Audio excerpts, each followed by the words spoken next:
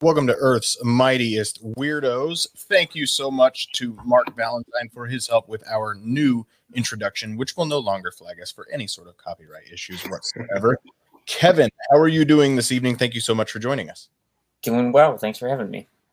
And underneath Kevin, in the same city, in the same general vicinity, is Ryan. How are you doing tonight, Ryan? I'm doing well. I'm excited. How are you doing? I am doing well. The New York Rangers, not as good as the Colorado Avalanche. Alex is familiar with the Colorado Avalanche, but Alex doesn't really care. Alex from Comics and Cinema Podcast, how are you tonight? Doing great. Thanks for having me. No, I don't care. Alex, you're just fresh off of a recording of Comics and Cinema. Is that correct? That is correct, yes. What was the topic this week? Robert and I were going over February's monthly comic book episode is Jonathan Hickman's Inferno miniseries that wrapped up in January. So we were talking about that, the implications for that in the X-Men universe going forward. So I'll probably be out in a week or two. Nice. Awesome. Justin's here, says here we go. Allison is here, fresh off of her win of the George Washington Funko on This Diz Live. Congratulations, Allison. Wow. Justin loves the new intro. Jalen is here, loves the new intro. Dwayne, thanks so much for joining us. So good to see everybody. She was going to ask about the intro, so it's here. Sarah says she also loved the new intro. Thank you so much for joining us, Sarah. So, all right, guys, well, let's get into it. Unfortunately, there is no world according to Jax this week. He is unavailable, and he will be back next week to tell us all about his favorite things, which is romance for Valentine's Day.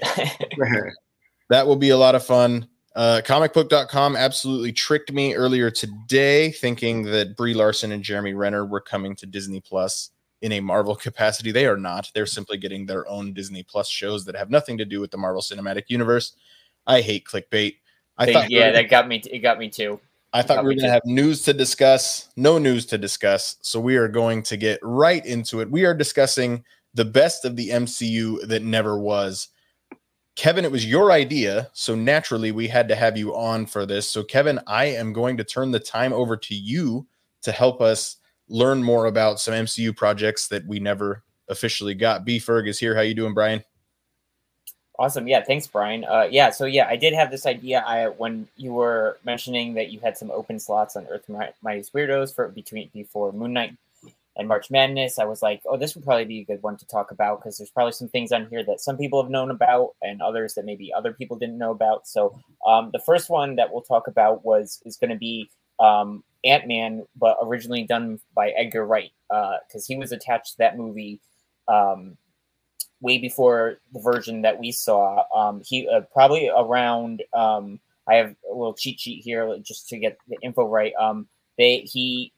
Around like 2006, like very early on at the beginning of Marvel Studios, Edgar Wright had pitched and talked to Marvel Studios about doing this film, and he would have it be a story with Scott Lang and Hank Pym, both of them, and have it be a lot of the heist elements were there in his version of it. But the thing about this one was it just kept getting delayed and pushed back, and I know the big Marvel Studios book talked about that a lot, about how it just was originally going to be part of the Phase 1 films, and maybe some of the characters were going to show up in the Avengers, but then that kind of got scrapped, so it just kind of got delayed in the release timeline and based on what Edgar Wright could do. And then eventually things just didn't work out between them to develop it, as always cited creative differences. And I think Alex, I don't know if you remember if the book kind of mentioned some of that or whatever, but I don't remember if it was part of I think it was just the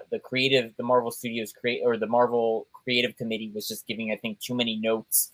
And I think by that point, the MCU had changed so much from when he had started the film that the film he wanted to make to tie it in it just wouldn't have been made the way he wanted it to. So that forced him to leave after they had cast a lot of it. And then that got Peyton Reed in and, Paul Rudd and Adam McKay to rewrite it and everything. So that's our first. Yeah, Peyton Reed of Bring It On fame. That's what I know him best from. What I guess for those that aren't familiar too much with his films, like what is Edgar Wright most famous for? Because this feels like the project out there that was not completed that we definitely know the most about. For sure. Yeah. I think it's the Cornetto trilogy, I believe. Yeah, It's Cornetto. yeah, I don't know exactly what all the names in those films are. Is Hot Fuzz one of them? Yeah, I believe. Shaun of the Dead, Hot Fuzz, and Yeah. Wolfman. Yeah. So those three movies, those are, and then he did a Baby Driver. That one I had seen after, because that came out was one of the first ones post Ant-Man. I think that he ended up when he ended up doing. And I remember seeing that and enjoying it. So yeah, those are some of his films. Yeah, but it was definitely going to have like a heist. They definitely still kept the heist elements in the version we saw, but I think it was going to be a bit more isolated than what we got. I'm also far more invested in Ant-Man being Paul Rudd and comedic, and the movie that we got. Like, I don't know. He got his own brand of comedy for sure. So yeah, well, he had cast Paul Rudd. Like, Paul Rudd was his casting, and I believe Michael Douglas was as well. And Evangeline Lilly was too, because when he left, a lot of, in the Marvel book, it said they were at least Evangeline Lilly said she was unsure if she still wanted to do it because she had been so attached to Edgar Wright's version of it and whatever, and then she saw what Peyton Reed did and obviously stayed on and whatnot. But yeah, so that's our first big one. I can see Evangeline Lilly not being super crazy about what she was in the first Peyton Reed film either. Like, I think she took on a much bigger role in Ant-Man and the Wasp. Ryan, do you wish we had gotten the Edgar Wright version, or are you completely fine with the Peyton Reed version we ended up getting? I'm pretty content with the Peyton Reed version we got. It's comical, it's funny. Paul Rudd's great. I mean, the cast is great. I'm not too familiar with Edgar Wright's style or anything he's really done, so I'm perfectly content with Peyton Reed. Alex, are you a Hot Fuzz Shaun of the Dead fan? I am, yeah, and I saw Justin called it out too, that he did Scott Pilgrim as well. Mm-hmm. And he also just had, if any of you have seen Last Night in Soho, that came out a little later last year, which was kind of a turn for him. But I love him. He's a really great director. And one of his, I think, signature styles that you probably would notice is, and I don't know if he does the editing of his movies, but it's like he's very big on montages and quick cuts. So a lot of cut to the seatbelt closing and then the car peeling out and then the pressing the button on the music player going. And so you kind of see it a little bit in Ant-Man, but that would have been good. It would have been cool to see it, but I'm like Ryan, I'm happy with what we got. I'm glad he still got a writing credit on it, but the movie played out. I think it was fine, in my opinion, the way that it was. It is interesting that Ant-Man is actually the close of phase 2. There's not a giant difference between phase 2 and phase 3, but the fact that it was the first film to come out of Avengers Age of Ultron, and people were wondering, okay, is Marvel kind of bitten off a little bit more than they can chew, when just a few movies before they were saying that about Guardians of the Galaxy. Ant-Man didn't make that much money from a Marvel perspective, but it was still $500-600 million. And I think Ant-Man and the Wasp did $800 million. It's still a very successful franchise, all things considered. I can understand, especially the creative differences, especially where it fell within the timeline. I think the way Peyton Reed was able to adapt that, Michael Douglas falling into the MCU, I like that the character of Ant-Man was always being planned on using Scott Lang instead of Hank Pym, just because, and Alex, correct me if I'm wrong, you probably all three know this better than me, of Hank Pym's comic origins was more what we did get in the films. It was more 70s, 80s, Cold War kind of stuff, wasn't it? Yeah, from the sick. I mean, he was an original Avenger, so he had a very interesting past. I mean, he had the whole anger management issues, hitting his wife. Basically, he was the first character that kind of was abusive towards towards his wife, which was a really big thing back then in the comics. So I was really happy with the way that they took it, because if they'd have made him the focus, they would have had to have kind of addressed that at some point, which again, it would be interesting to see in the future. They kind of touched on it in What If, but I'm good with the way that it was too. And Michael Douglas was interesting too. If you remember, Kevin, in the book, he had said that he's always been typecasted in a role where he's the bad guy, and he's got to be really mean and really conniving, and he loved this. And I think he was one of the ones where his kids or his grandkids were you gotta do this role, and he's like, oh, this is actually for a good guy. He was like, yeah, this actually sounds really fun. So I'm glad that he decided to do it. That's because he just looks evil. But I will say that Ant-Man in general has one of my absolute favorite Easter eggs within the entire MCU, and it's in Avengers Endgame, when we flash back to 1970 in New Jersey at Camp Lehigh, and we get the original Ant-Man helmet. I love it. Yeah. I love it so much. So I would assume Edgar Wright was going to have a fair amount of that kind of stuff in his I film. think so, yeah. So, well, we talked about that film being one that kind of we know the most about. I think the second one we know the second most about is probably Inhumans, and we still don't know a ton about that. So, Kevin, what do we need to know about the Inhumans film before it became the least well-received thing that Marvel has ever put out in a television show? For sure. I mean, before we do that, we'll just do one other that's kind of quicker, but does have some info. Another TV property that happened, but a lot of people don't know this one. That Runaways was actually going to be a film. That got developed as early as 2008 with the creator of the Runaways, Brian K. Vaughan, was writing the screenplay, and then by April 2010.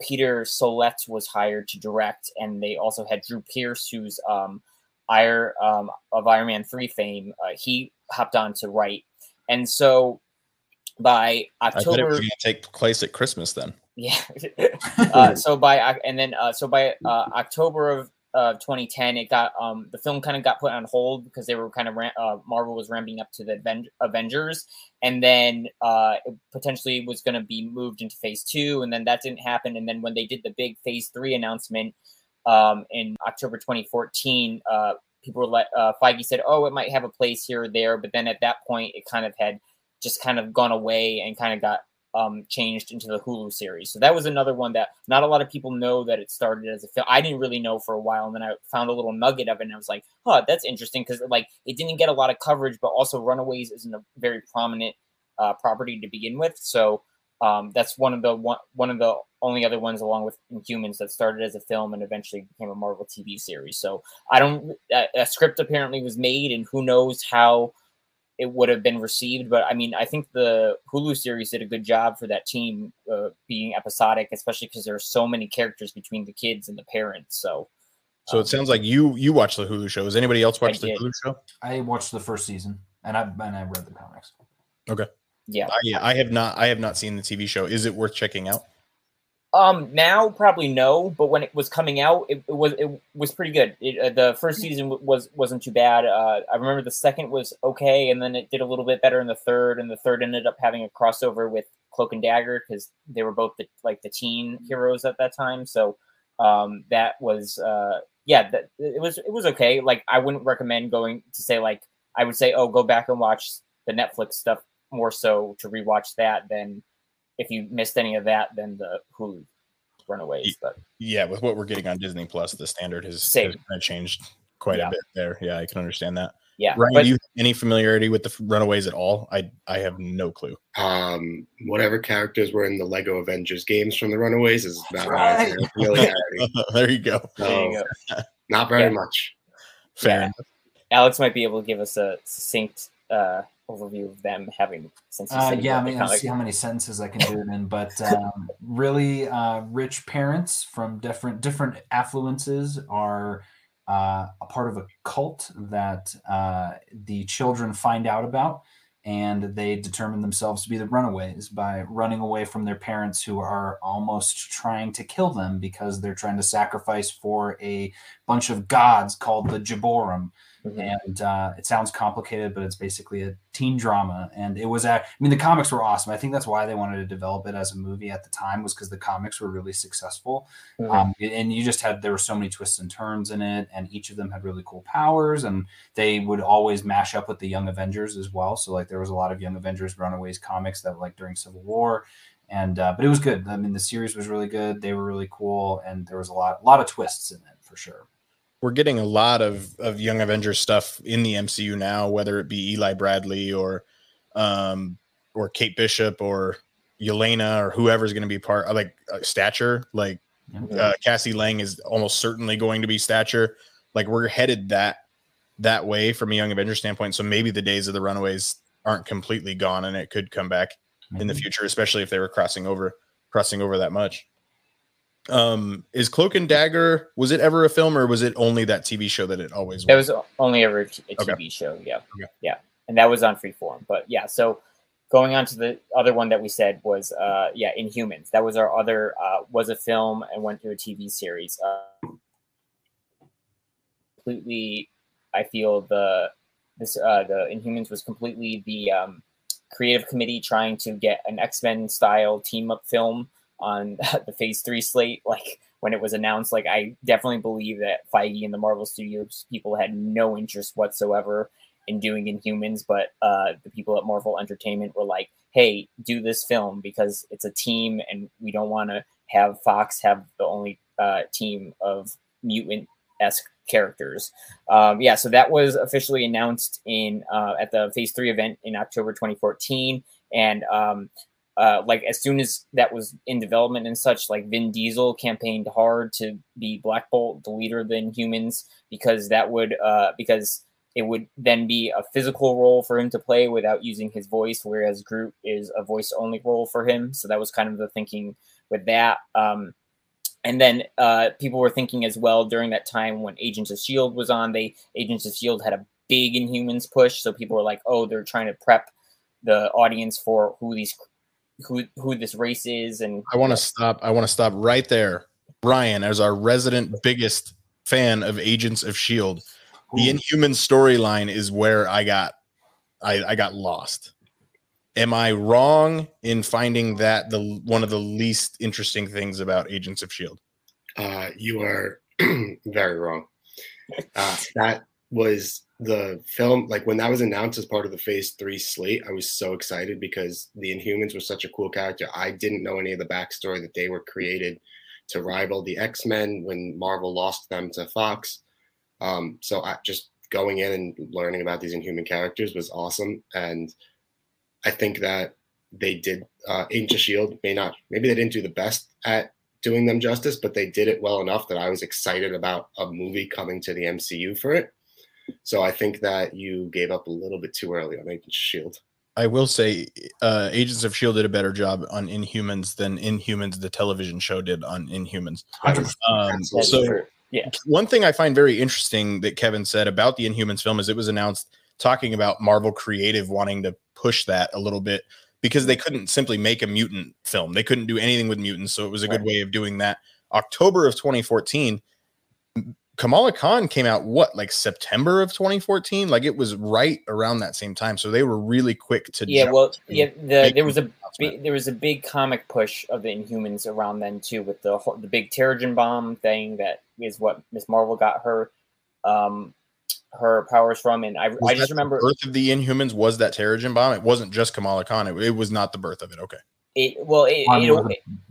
It helped awaken because that's what Terrigen is, what awakens Inhumans' powers. So it was a big thing, and I vividly remember like just seeing Marvel being like like a main Inhumans line. Like I can picture one of the covers in my head, and like they were doing crossover events and everything. So there was a big push for Marvel to do Inhumans, and then now it's like tapered off, and like I don't even know if they still publish a monthly Inhumans book or whatever, but like, yeah. So at that time, there was a big push. And then just before we finish our discussion, just the last bit of backstory was, by 2016, it had been the film had been taken off of Marvel's release schedule, which is around the time when Feige and the studios kind of separated away from the creative part of the creative committee.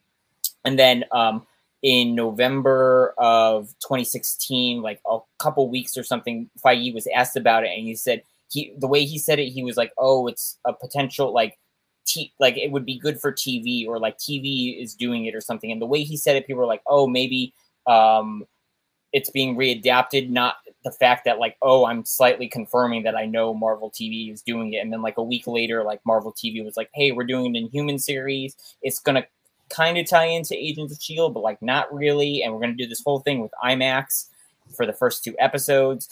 And then we got that series that we don't want to talk about at all. I will die on the Lockjaw Hill. I think Lockjaw is awesome, and I will die on that hill. Alex, if you had to bet Kamala Khan, Inhuman, mutant, or none of the above? I wonder if they'll make her a mutant. But I don't know. I mean, I was in the very minority when that announcement came out, Kevin. That was the movie I was most excited for when it came out, because I love Black Bolt is one of my favorite characters. And so when I saw that was announced, it was right around that time I was reading Paul Jenkins' run, the Marvel Knights run. And I was just like, this is going to be such a good movie. Like, Yeah, and the Inhumans have been around for a really long time too, and so it was only recently that they ended up being used as a tool versus having such a rich history of like being created by the Kree. Like there's so many tie-ins that they have, and Hickman did a whole thing with them and connecting them to the Fantastic Four. So there were so many cool possibilities, and Vin Diesel was like the perfect choice, I thought, because he doesn't have to talk, which is one of the things that Vin Diesel wise, I mean, I don't mind him most of the time, but if he doesn't talk, he looks like Black Bolt. So it was awesome. And hearing it was canceled and then seeing what we got with the show, I was just devastated. That show was, I agree though. Lockjaw was awesome.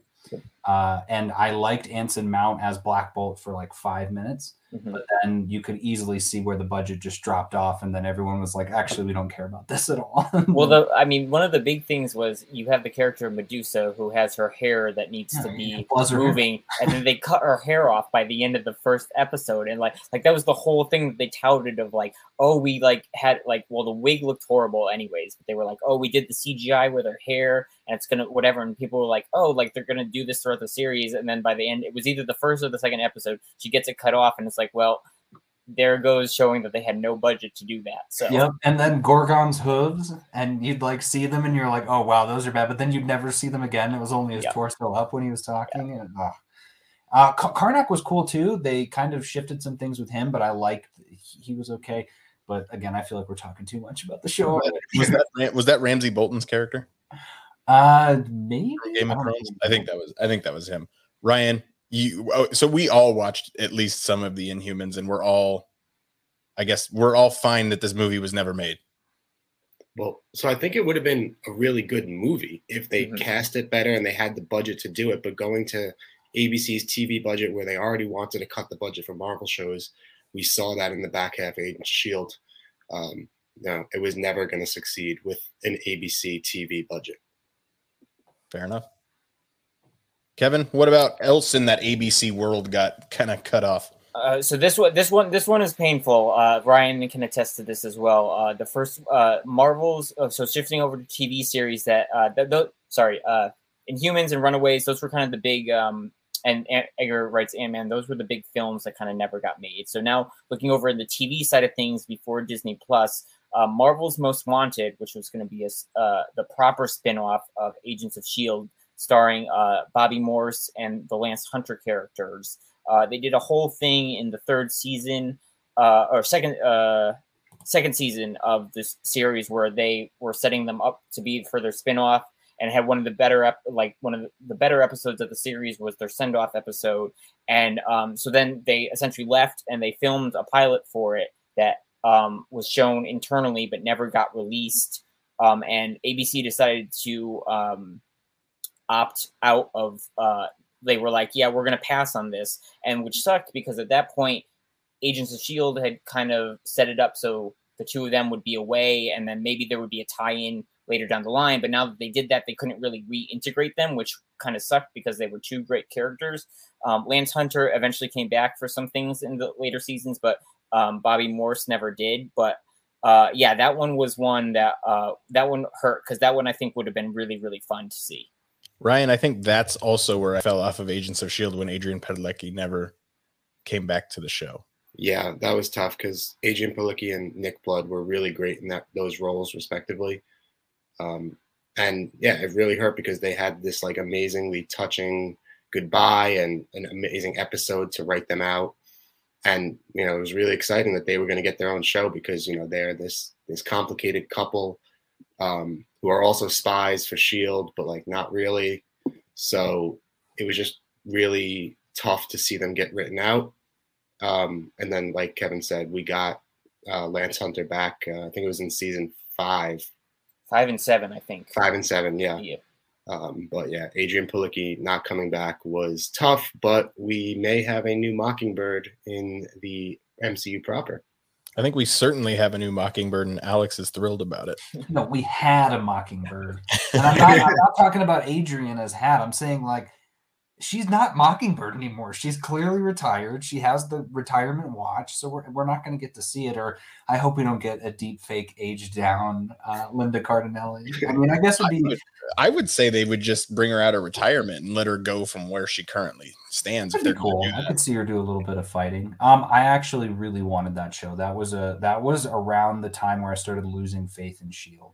And it was not that much faith because like it came back when we had that season with Ghost Rider and the Darkhold and all of that. But when they announced that, I remember, like, I still remember where I was when I was watching, and I think it was the episode, Ryan, where it was like Coulson was in the bunker, and you know they had to, like, I think she was trapped in the bunker or something and had to save them, and it was really intense. Yes. And I just kept thinking, like, how are they going to get their own show? Like, it's just going to die. And then she got out and they had the goodbye. And then it was like, we're canceling this. And I was like, that's when I lost faith in ABC is what I'll say. Because at that point they had done so many weird decisions and it was like, okay, they don't know what they're doing. Yeah. I think Agent Carter was either it finished its second season and we knew it was canceled, or was just getting close to the end of its second season. And so and that was heading towards the end of its thing. So, yeah, that one was rough because I feel like they could have done out of doing it like later down the line saying, oh, we're doing Inhumans, when you could have done Marvel's Most Wanted. Like that would have been, for an ABC show, like that would have been such a better choice long term, probably, you know. But we've talked now in this day and age, that could have just been a 4-episode Disney Plus miniseries, right? Like, especially with the title of Most Wanted, like you can't make content forever about that. And they could have had it been like a one-shot type show, and that would have been so cool. I don't know. America's Most Wanted has been running for however many years. We've talked a lot about Agents of S.H.I.E.L.D. tonight. If you want to watch it, I think it's on Netflix. It's on Netflix. It's still be on Netflix. And confirm it is on Netflix. Yeah. Okay. It is on Hulu too, right? However, I think the season 7 might still be on Hulu, but the rest of it I don't believe is. Yeah. It should be on Netflix in the US. Yeah. It should come to Disney Plus at some point. What is on Disney Plus that is worth your time is Agent Carter. Both seasons, fantastic. Yes, really, really good stuff. Yep. Evan, next project.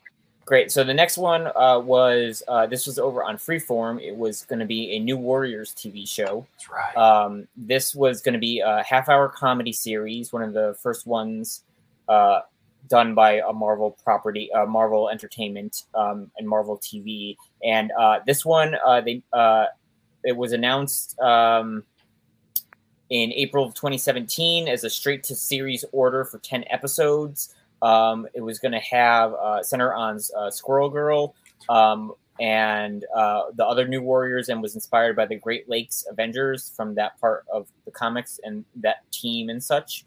And Freeform was going to do it to complement their Cloak and Dagger series, and they also had plans that if things worked out right, there could have been additional spin-offs, but they wanted to kind of hit that like younger teen audience with the comedy and such. Anna Kendrick for a while had been rumored to be Squirrel Girl, but it ended up going to Milana Vayntrub, the girl from the AT&T commercials. If you see her there, and also this was going to be a fun thing. Keith David had been cast in the series as a person named Ernest Vigman, who eventually was going to become MODOK, which would have been pretty cool. So what happened with this one was in November 2017, Freeform said that they weren't going to air it. They had completed, the pilot had been made, and apparently it was quoted to have tested through the roof. And Marvel wanted to shop it around to other networks, but nobody really bit, and so it kind of just died on the vine. And this past September, the showrunner, Kevin Beagle, I believe, he had shared a bunch of behind-the-scenes images, and on Twitter he had said that he felt the pilot, which had strong LGBTQ themes, had been prevented from being made from a top executive calling it too gay. So that was his take on it. Marvel came out and said that they were fully supportive of the show, and pretty much a boilerplate response to that. But who knows? This one never happened. Some pictures have come out and such, you know. So this one was one that just maybe this and Marvel's Most Wanted, because the pilots got made, maybe they'll show up on Disney Plus one day. But yeah. Yeah, I wouldn't necessarily hold my breath there. They did. I can see Squirrel Girl being hard to translate, especially on that kind of budget. Sure. To television. So I can see that being an issue. They did a lot with Squirrel Girl in that Marvel Rising animated show, which Mhm. America Chavez, Lockjaw, like Chloe Bennett returned as Quake in some of those as well. Alex, earlier you talked about that Inferno comic run, like Inferno's in there, Patriot's in there. Like there's a lot of Young Avengers type stuff within that Marvel Rising show. It feels like they may have adapted some of those storylines from New Warriors into Marvel Rising, which again, it's animated. It's definitely targeted to my 7-year-old daughter. Like, but it works really, really well. Like Squirrel Girl, I think from an animated standpoint, it's hard to take Ant-Man, Spider-Man. Like there's a Squirrel Girl now. Like, I mean, how do we like? I can see that budget really, really not working. Even though at the same time, I feel like, what was it, Ulysses and Flora and Ulysses? That was that Disney Plus show. It kind of felt like a backdoor pilot for a Squirrel Girl series, if nothing else. Because Ulysses the squirrel, like he looked good, but if you're going to have hundreds of squirrels, it might not look great. Alex, you seemed at least a little bit bummed that New Warriors wasn't made. Yeah, I'm a huge Squirrel Girl fan. So when they announced that, and I was excited about Anna Kendrick, I was excited about the AT&T girl as well. And yeah, I guess you could say it would be interesting to see how they translate that onto TV, because she's got really interesting powers, and that she's like, your normal girl that can talk to squirrels, but she's also defeated Galactus. And it's always like she's always had these moments where she's just ultra powerful. But at the same time, it'd be a really fun kids show, like to have that. You could make it so funny. But yeah, no, that was the only thing that bummed me out about it, because I was like, oh, does that mean we got to wait even longer to get Squirrel Girl? I wasn't too big on all the other characters that were in there. It was mostly her. Yeah, you talk about the AT&T girl that Kevin was talking about, Milana Vaintrub. Like she is the voice of Squirrel Girl in Marvel Rising, so she got to stay with that character a little bit. And yeah, then maybe it did live on with that show. Yeah, Ryan, I saw you kind of perk up when I said Chloe Bennett came back to voice Quake in that show. Is Quake the best show? I mean, I hate to keep bringing it back to Agents of S.H.I.E.L.D., but this is kind of where Marvel things go to die. Sorry, I had to. Is Quake the best character on Agents of S.H.I.E.L.D., Ryan? Definitely the most powerful. She's one of the only ones other than Yo-Yo that has a actual superpower. They're also great. I mean, over 7 seasons, you learn to like everything about these characters. You grow with them. There's not a way to pick a best character on that show for me, per se. There is. His name is Phil Coulson. Yeah, he's pretty great. Next project. Yeah, so this is our last like major ones. It's kind of a twofold, and then we'll do some quick rapid fire ones. But the next big one that was announced and was the Ghost Rider series for Hulu, which would have been part of Hulu's Adventure into Fear franchise, kind of like Netflix's Defender series. So this one had I think had a lot of hype behind it, because Gabriel Luna was coming back, reprising the role from Agents of S.H.I.E.L.D. It was definitely going to be a more mature take on this series character, since it was on Hulu. There was some conflicting things on how much it would actually be a spin-off from Agents of S.H.I.E.L.D. versus it's definitely the same character, but we might acknowledge things, we might not. That was a little murky, but the world that Agents of S.H.I.E.L.D. lives in, yeah, or something like that, or it's just a new imagining of the character with the same actor. Who really knew? But in any event, yeah, Gabriel Luna was very. He had a lot of. He was like really behind this, like, because all throughout his run on Agents of S.H.I.E.L.D., there was rumors of, hey, he should get a spinoff or whatever, and like it sounds like apparently around that time they started having discussions to do it before they officially announced it in May of 2019. So at least for 3 years he was like talking about it, trying to figure it out, and like he was all like. Gabriel Luna was one of those actors, kind of like Charlie Cox with Daredevil, and like some of those others that like he embodied the role, and like he was a big champion for it. So it sounded like they got pretty far into getting, like, I think they were building sets or getting sets built to like start filming this, and then Hulu for some reason decided not to move forward with it. But this was also the time when the Marvel television unit was kind of being dissolved with Feige and Disney Plus was ramping up anyways too, so that kind of doomed that series, and hopefully Gabriel Luna will come back as that version of Robbie Reyes Ghost Rider, even if Marvel Studios is doing some of the other Ghost Riders, and in that turn that kind of doomed the Adventure into Fear heading of shows, because that was supposed to have Hellstrom, which is on Hulu, but that's not really connected in any way. Even though it was one supposed season, to be, right? yeah, it was one season, and that was like literally like Marvel. It was like in production and maybe just finishing right when Marvel Television was ending. So they like finished the production. We're just kind of like, here we have our commitment to give this, and we're just going to put it out there and just leave it. But I think they had Ghost Rider planned, and maybe at least 2 other series that would have culminated in some sort of crossover type thing of that horror-ish vibe of the Marvel universe. So yeah, that's the last major one that we have.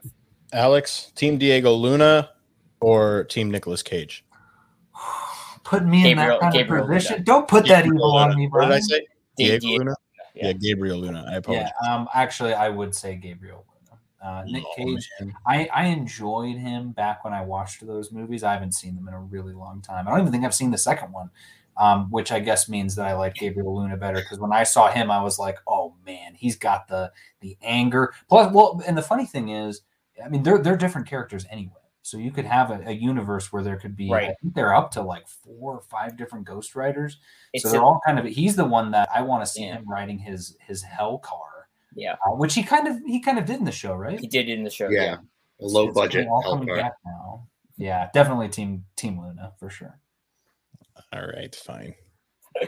All right, fine. But I mean, where could we see Ghost Rider next? He's gonna be coming. Like, is he gonna fit within that Marvel Studios Halloween thing? Isn't he one of the Midnight Suns? I mean, yeah. I mean, I was like, Moon Knight's a good option to see.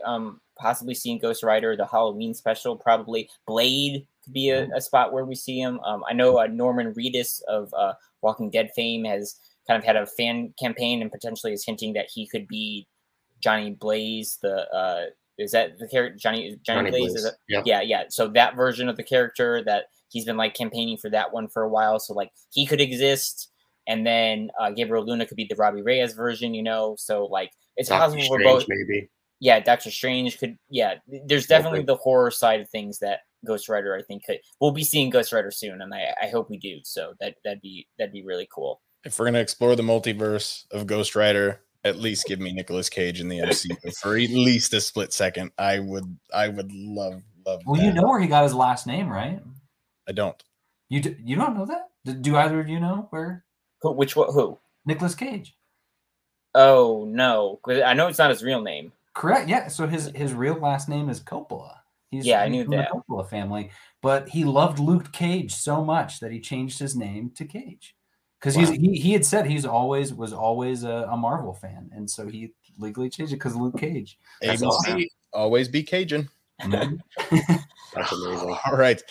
Well, Kevin, that you said that kind of wraps up the biggest on-screen things. Yeah, we got just a couple quick fire ones that still existed that we can all do in like a quick one shot here. Also on ABC, at least since April 2015, John Ridley, the screenwriter who's done a lot of stuff, he was developing a Marvel series on ABC. Nobody ever really knew what he was doing, but he was like, that was in development for at least until 2017 or 2018, and then it kind of ended when Marvel Television shut down. So no one really knows what he was doing, but he probably would have had a really cool take on something. He's currently over in DC writing the new Batman, the Black Batman character. So that's pretty cool. He probably would have had a cool take on something. Another one at ABC that never went forward was Damage Control. I feel like that was going to be like, what was the one on NBC? Powerless. The one at the Office one on NBC. It had Vanessa Hudgens and Alan Tudyk in it. Yeah, I think it was called Powerless. It was like Powerless or something. It was like an office setting of like. That's right. DC. Yeah. So that came out first, and I feel like that partially doomed Damage Control, but then I also feel like Spider-Man Homecoming did with they were like, hey, we're gonna use this TV, take your hands off of it. And then I think one other one was also at ABC. A lot of these are at ABC because they just wanted to start things and just could never get anything up off the ground. Was screenwriter Alan Heinberg. I'm not sure what he had done previously. He might have done Wonder Woman or something. Alan Heinberg did Young Avengers. Oh, okay. Yeah. So he had was developing a a series based on a lesser known female superheroes that apparently had gotten a big production commitment from ABC, but then that never got developed. So, yeah. So that Oh, he was an A-Force movie. Yeah, some kind of A-Force team. Yeah, something like that, and that was supposed to be developed at ABC. So yeah, a lot of these were in development at ABC, and just it never went forward. So those are pretty much all of the productions that haven't happened in the MCU. Interesting. All right. Well, we all kind of have heard of some castings within the MCU that never happened. I think all of us are familiar with John Krasinski potentially was going to be Steve Rogers, stuff like that. Ryan, we'll start with you. Are there any potential castings that you're really, really glad didn't happen, or castings you wish had happened? For example, everybody knows that if Timothée Chalamet was cast as Peter Parker, I would not have a daughter named Parker right now. Yeah, that would have been tough for you, because I know how much you love that character. Would have been the absolute Asa Butterfield when it might have been just as bad, to be 100% honest. But I would say one that I'm very glad did not happen, because I don't particularly care for him, is Jason Momoa was rumored to be Drax. You don't like Jason Momoa? I just don't care about him. It's not that I don't care for him. I just don't care about him. And not that I care about Dave Bautista more, but I just feel like Jason Momoa is like at a higher level of fame, and I don't care about him. So, yeah. I'm just going to be controversial and hot take all day. Put it on the scroll. Ryan hates Jason Momoa. Alex, would you have liked to see Jason Momoa as Drax? No. All right, fine. Yeah, save him for something. I mean, he's got Aquaman right now. When the time comes, he's going to come to the MCU, and it's going to be something where he's not covered completely in head to toe in gray paint. Yeah, that's fair. Ryan, any others that one that really stands out to me that a lot of people come back to is Emily Blunt was almost Black Widow, which would have been very, very different for that character, I think. And I mean, John Krasinski, Emily Blunt, both entering the MCU about the same time would have been interesting, but I think that probably worked out for the better. At this point, I couldn't see Emily Blunt sticking around quite the same length of time that ScarJo did. That would have made the kiss on the escalator in Captain America: The Winter Soldier a little more friendly. Aren't they married, the two of them? Am I wrong about that? They are, yeah. Right, they're married. What would have made it even, weirder, like the Russos tie in, like they wanted to cast Alison Brie as Sharon Carter, which would have been interesting. But yes, it would have been awkward. The one that I saw today that I was like, being a big New Girl fan, Zooey Deschanel was almost cast as the Wasp. So that would have been in the Avengers, right? I think Josh was going to catch, before the Ant-Man. So again, this was going back to Edgar Wright's thing. It was like that was kind of in limbo, and I think was that Josh or Zach Penn who had the co-writing credit? I think they wanted the characters to their original team members, and so they didn't really know what was happening with Edgar Wright's thing. They hadn't cast anything, so I think that I remember seeing that one being thrown up. So before Evangeline Lilly came on, I can just the Wasp flying around. I could see the Wasp flying around with her helmet still having bangs if it was Zooey Deschanel. Who's that Wasp? It's Hope. It's Hope.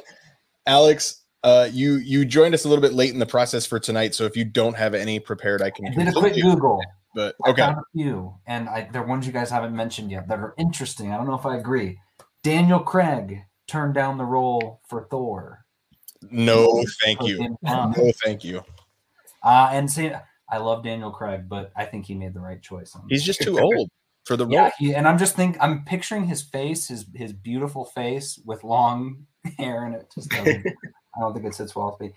The other one was Matthew McConaughey as Ego, which wasn't he going to be Adam Warlock though? And you might be right on that too, because the way that they mentioned it in here, and I'll scroll down, was he passed on. Yeah, because he passed on because I feel like James Gunn approached him for Adam Warlock for Guardians 2. He passed, and so he took that character out of that film because I think because of that and maybe some other things that happened. But Also glad because, again, he needs a bigger role if he's going to be in the MCU. I need more of him. Joaquin Phoenix for Doctor Strange. Back in the day, I was all for that. I was like, ooh, he looks like Doctor Strange. He can pull it off. But that would have never worked because after the first movie, he would have been like, what? I don't want to do more of these. Like, I've got other movies to make. I'm not connected universe. He's like a younger version of Martin Scorsese, basically. Alex, do you recall, didn't they say in the Marvel book, though, that even though there were the rumors of Joaquin, that they never seriously considered him? That might be true. I feel like, because I remember I wanted to be scared because he would have just told them off. Because I remember there was the whole time of like they didn't announce it or announce casting at the Phase 3 event because they hadn't locked in Benedict Cumberbatch, and then the rumors came out like, oh, it was going to be Cumberbatch, but then it wasn't, and then it was going to be Joaquin, but then I think it was just like a smoke screen of like something. I don't think that was ever. It might be true, but I don't think it ever was true. There was also a ton of rumors that like Benedict Cumberbatch was simply too busy for the role too. Like, and he kind of was, and they moved the production around what he was doing so he could do it. Jared Leto was another one that I've read that was out there for Doctor Strange, which would have been interesting.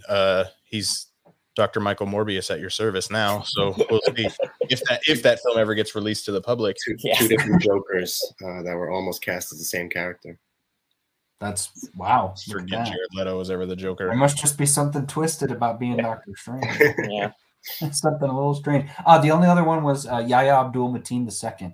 Yes, for M'Baku. I saw that. Oh, okay. I'm campaigning for him to be T'Challa. So I'm glad that he didn't take the role. Maybe he gets recast as T'Challa. That'd be great. I need to see him in something like I need Black Manta to have a little bit more storyline in the next Aquaman. He's in it, right? Yeah, he's in it. Black Manta, yeah. So he was underutilized in the first Aquaman in my opinion. He was great. My opinion. One that really stood out to me was Amanda Seyfried. Did I pronounce that correctly? She of Mamma Mia fame. Like she just didn't want to be green. That's the only reason she ended up not being Gamora. So then they got the $1 billion queen herself, Zoe Saldana, to come on, and like the right choice in my opinion. She's in like 3 of the top 5 grossing films of all time in Infinity War, Endgame, and Avatar. Like she's a multicolored actor too. Yeah, green, blue. But yeah, no, she was interesting too in the book because she mentioned that she was really hesitant to take the role as well because for that same reason, she was like, I don't want to be pigeonholed. This is just I'm another action fighter in another action movie. But you know, James was able to be like, look at what we've got here for you, and she was like, oh, okay, let's do it. Sticking with the Guardians, I think another one that I've heard was Glenn Howerton was auditioned for Star-Lord. Yeah. But he I definitely don't feel him for that role, but I know he wants to get into a superhero thing, so hopefully he'll get cast as something that'll be great for him. I feel like Nathan Fillion, like as Nova, that's a pretty popular one online too. I feel like that Richard Rider Nova. Yeah, which he's already Wonder Man. He is already Wonder Man, but that's in a very, very limited poster, if nothing else. As much as I thought Wonder Man was on his way a year ago while we were breaking down everything that was happening. Everybody was. And they did that on purpose. Tune in to Earth's Mightiest Weirdos 2 weeks from tonight when we discuss the Quantum Realm rewind of WandaVision, how far we have come. Kevin, any other castings that you wish didn't happen or are very glad that didn't? Like I said, I mean, Spider-Man. The only one that I had mentioned to you guys ahead of time and that just I always come back to was Sharon Stone was supposed to be in some sort of Marvel movie in 2016, and then in 2017 she was like, I'm in a Marvel movie, it's a small role, and she apparently had heat powers. And so this is still the time of when X-Men and 20th Century Fox were making their movies. So it's very possible she was going to be in one of those. But I'm just wait. When was it, Kevin? What year? I'm pretty sure she first said it in late 2016, and then again in like early 2017 is when she gave the heat powers information. So I gotta find. I know we talked about this beforehand, and I threw it up in the Google, and it was like multiple articles from that time where they were all speculating that, and I think we said that she was going to be Janet. And because the way that they read it, it said in the interview, she said, I have a wee part in the movie. And I'm just thinking of it like in my head. she looks almost identical to Michelle Pfeiffer. So like she, a little bit of gray hair, she would have been the exact same kid. So I almost wonder if maybe she didn't know who her character even was at that point. It's like, oh yeah, I shot fire out of my hands because she shoots the zap blaster. The zap. Yeah, maybe. Yeah, so that could have been it. But like, I mean, I know they didn't really shoot anything with Janet until like Quantumania. So that was in like I think slightly after her comment. So like, I don't know. That one was just always one. I just always remember it popping up and always being like, oh, I'm going to keep my eyes out. Like, where's Sharon Stone going to pop up? Because I know she's a pretty like famous actress and back from the 80s and the 90s and everything. And she never appeared as far as I could tell. So that was always one for me. If you haven't seen that YouTube clip of Sharon Stone on Jimmy Kimmel with Sebastian Stan, like that would have made all of his dreams come true if she would have been in the MCU with anything he was in. Sarah brings up a good one. Tom Hiddleston was actually fairly far in the casting process for Thor as well.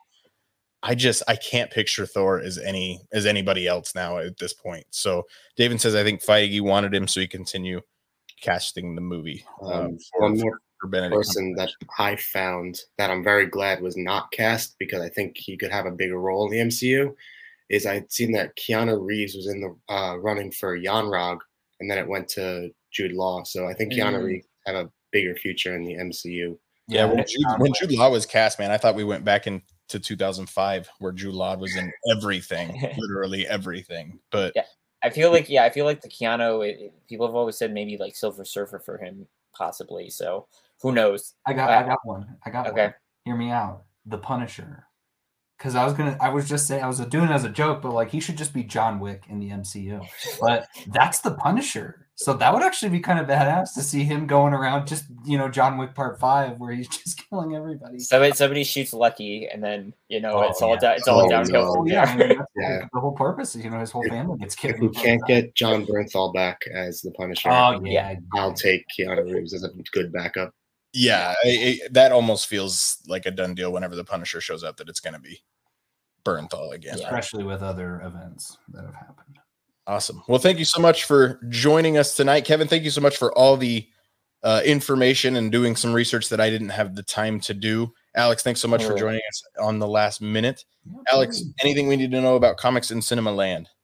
No, nothing right now. Like I said, we got that Inferno episode recorded. That'll be out soon. Last one we had up was, I believe, I had an episode on nostalgia that I was really proud of. That was I went off script a little bit. Instead of talking about a movie, I just talked about what nostalgia is, what it is, and kind of how it's been affecting media, both movies, TV, video games, comic books, all that sort of stuff, and kind of what the future landscape of media looks like because of nostalgia. So yeah, check that out on Comics in Cinema. Thanks, Brian. There hasn't been anything within the Spider-Man films recently that trafficked on nostalgia that I can remember. Ryan, anything that you need to plug?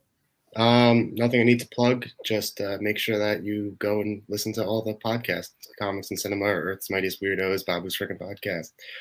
This is Life, everywhere you need to listen to your podcast. Modern Gods, everyone. Oh, yes. Yes. David from Modern Gods officially confirms he was talking about Doctor Strange when he was talking about Feige. Kevin, anything that you need to plug before I go on my soapbox for a minute? No, nothing I need to plug. I hope any listeners learned a few things that they may not have known.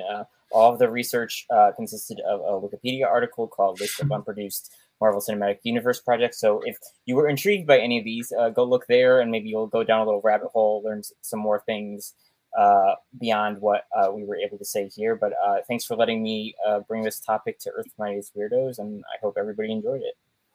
All right, so we'll go in sequential order. This Wednesday, dropping United We Fan podcast, we had 2 visual effects artists that worked on Spider-Man No Way Home. Not only did they work on Spider-Man No Way Home, they were particularly focused on, and we didn't even get to it, they also worked on the final battle sequence within Spider-Man No Way Home. We didn't even discuss it because the other sequence that they filmed or that they worked on was the Peter portals in Ned's grandma's house. Wow. I get made fun of for calling it the Peter portals, even though that's absolutely what it is called. But hearing the world of the visual effects and everything that they have to take into consideration and all the different levels that come in within that, talking about the 2 other people joining the film in that scene, really, really interesting stuff. A topic of United We Fan that we're very, proud of. And thank you to Mandy and Alex for joining us for that. Then Wednesday night, 9:30 Eastern time, we will be live recording Babu's Frickin' Podcast out of our normal schedule because A, it's the finale of the Book of Boba Fett, and B, it is the Diz Life group trip. So everybody will be here in Walt Disney World. Mark will be in my living room. We will be recording Babu's Frickin' Podcast together. Nice. We'll have a bit of a different backdrop that night. It will be great. Cannot wait for the Book of Boba Fett. So watch the episode. Join us 9:30 Eastern time or catch us anywhere you find your podcasts. Then over the next couple of weeks, the upcoming schedule for Earth's Mightiest Weirdos. Next week, we are going to be talking best MCU relationships celebrating Valentine's Day. As mentioned earlier, we're going to do the Quantum Realm rewind of WandaVision, where we're at a year later. Marvel Cinematic Universe 101, one of our favorite patrons over at This Diz Life, is going to be joining us there to discuss what she does. She doesn't know the MCU, so she wants her questions answered. She's going to come on with Anthony and myself, and we're going to discuss everything that you need to know to get into the MCU. We're going to do MCU Madness phases 1 through 4 throughout March, and then it's Moon Knight time. And when Moon Knight is over, it is time for Doctor Strange in the Multiverse of Madness. Plenty to come still here on Earth's Mightiest Weirdos. Gentlemen, again, thank you so much for joining us for the children.